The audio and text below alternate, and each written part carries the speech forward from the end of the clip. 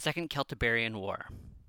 Appian wrote that the war broke out because Segeda, a powerful city of the Celtiberian tribe of the Belli, persuaded the people of some smaller towns to settle there and was building a circuit of walls even 7 kilometers long. It also forced the neighboring Titi to join in. The Belli had agreed to the treaties Tiberius Sempronius Gratius had made with the tribe in Hispania at the end of the First Celtiberian War. Rome considered that Segeda was breaking that treaty. It forbade the building of a wall and demanded the tribute and the provision of the contingent for the Roman army following the stipulations of Gratius's treaty. The Segedians replied that the treaty forbade the construction of new towns, but did not forbid the fortification of existing ones. They also said that subsequently released from the tribute and the military contingent by the Romans. This was true, but the Senate argued that it was when it granted such exemptions, it also specified that they were to continue only during its pleasure. The Senate must have decided to withdraw the exemptions because it was worried about the development of the Segeda into a powerful city in the land of the Celtiberians, who had a history of rebellions. Rome prepared for war. In 153 BC, the praetor Quintus Fabius Nobilitor arrived in Hispania with a force of nearly 30,000 men. The people of Segeda, whose wall had not yet been completed, fled and sought refuge among the Arvacci, who welcomed them. An ambush in a thick forest with 20,000 infantry and 500 cavalry was prepared. The Romans lost 6,000 men. From then on, they would not engage in a battle on the day of a festival of the god, Vulcan, because its defeat occurred on that day. The Arvacci assembled at the town of Numatia, which had strong natural defenses. 3 days later, Nobilitor encamped 4 kilometers from the town. He was joined by 300 cavalry and 10 elephants sent by Massinissa, the king of Numidia, a Roman ally in Africa. The sight of the elephants frightened the enemy, who had never seen these animals. They fled inside the town. However, during the ensuing fierce battle, an elephant was hit by a large falling stone and made a loud noise, which frightened the other elephants. They went on the rampage, trampling over the Romans, who took to disorderly flight. The Numantes made a sortie and killed 4,000 Romans and 3 elephants. Nobilitor then attacked the town of Axium, which stored the enemy's supplies, but did not achieve anything. He lost many men and returned to his camp at night. These Roman disasters encouraged the towns of Osilis to defect to the Celtiberians. The Roman provisions were kept in the town. Nobilitor withdrew to the winter camp and suffered food shortages. Because of this heavy snowstorms and frost, many of his men died. In 152 BC, Marcus Claudius Marsyas, consul for the third time, took over the command, bringing 8,000 infantry and 500 cavalry to Hispania. He avoided an ambush at the encampment in front of Osilis. He seized the town and granted it a pardon. This encouraged Nerbotriga, to ask for peace. Marsyas asked for 100 cavalry, and they agreed. However, a raid on the rear guard of the Romans led to Marsyas besieging the town, which sent a herald to ask for peace again. Marcellus said that he would not grant peace unless Arvacci, Belli, and Titi asked for it together. The Nertobridges sent ambassadors to these tribes and asked Marsyas for leniency and the renewal of the treaty made by Tiberius Gratius. This was opposed by some rural people who had been incited by war.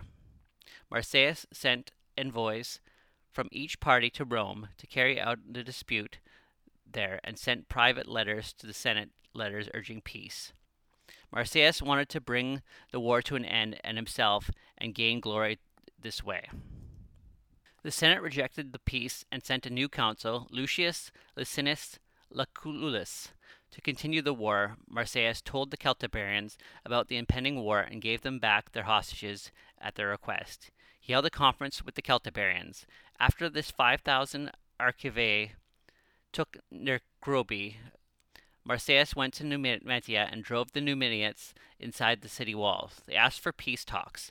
The Belli, Titi, and Arvaci were put themselves into his hands. Marcellus asked for hostages and money. He succeeded in bringing the war to an end before the arrival of Lucilius. Appian wrote that Lucilius was greedy for fame and money. He attacked the Visae because he was in straitened circumstances. This was even though the Senate had not declared war on them, and this tribe had never attacked the Romans. He pretended that they were supplying the Celtiberians as an excuse for war. He crossed the river Tagus and attempted encampment near the town of Caio. The council said that they had mistreated the Capertini and that they had come to the aid of an excuse of the presence there. The Caucasia lost a battle and sued for peace. Lucius demanded hostages, 100 talents of silver, and a contingent of cavalry for his army. When these were provided, he also demanded that the town be garrisoned by Romans. This was agreed, and Lucilius ordered 2,000 picked soldiers to seize the city. Then the rest of the Roman army, which had been ordered to kill all adult males, was sent in.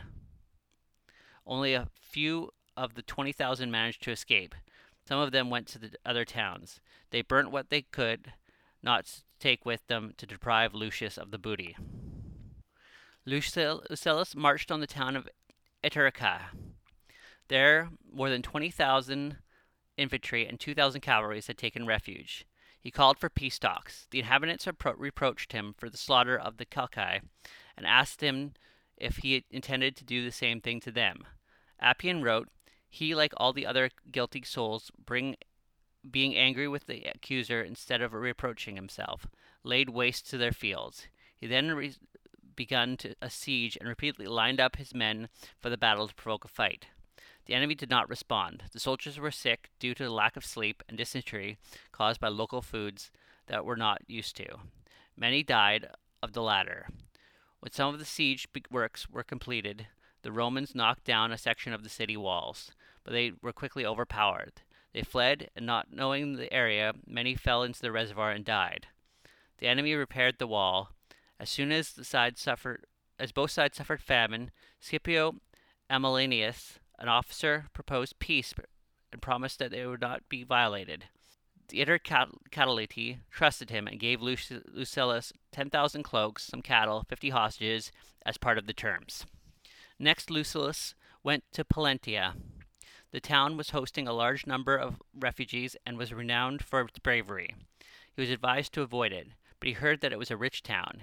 He encamped there and did not leave until constant harassment of the Roman foragers by the Palatian cavalry prevented him from getting supplies.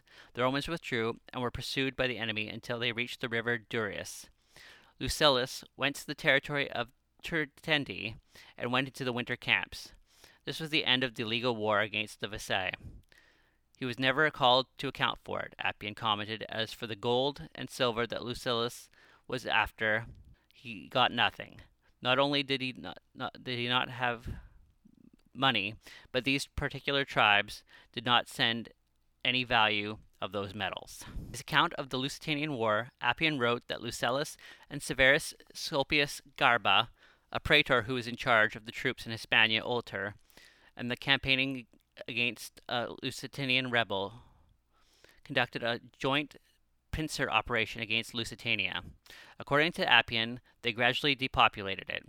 Appian described Galba as being even more greedy than Lucilius. He killed many Lusitanians by treachery.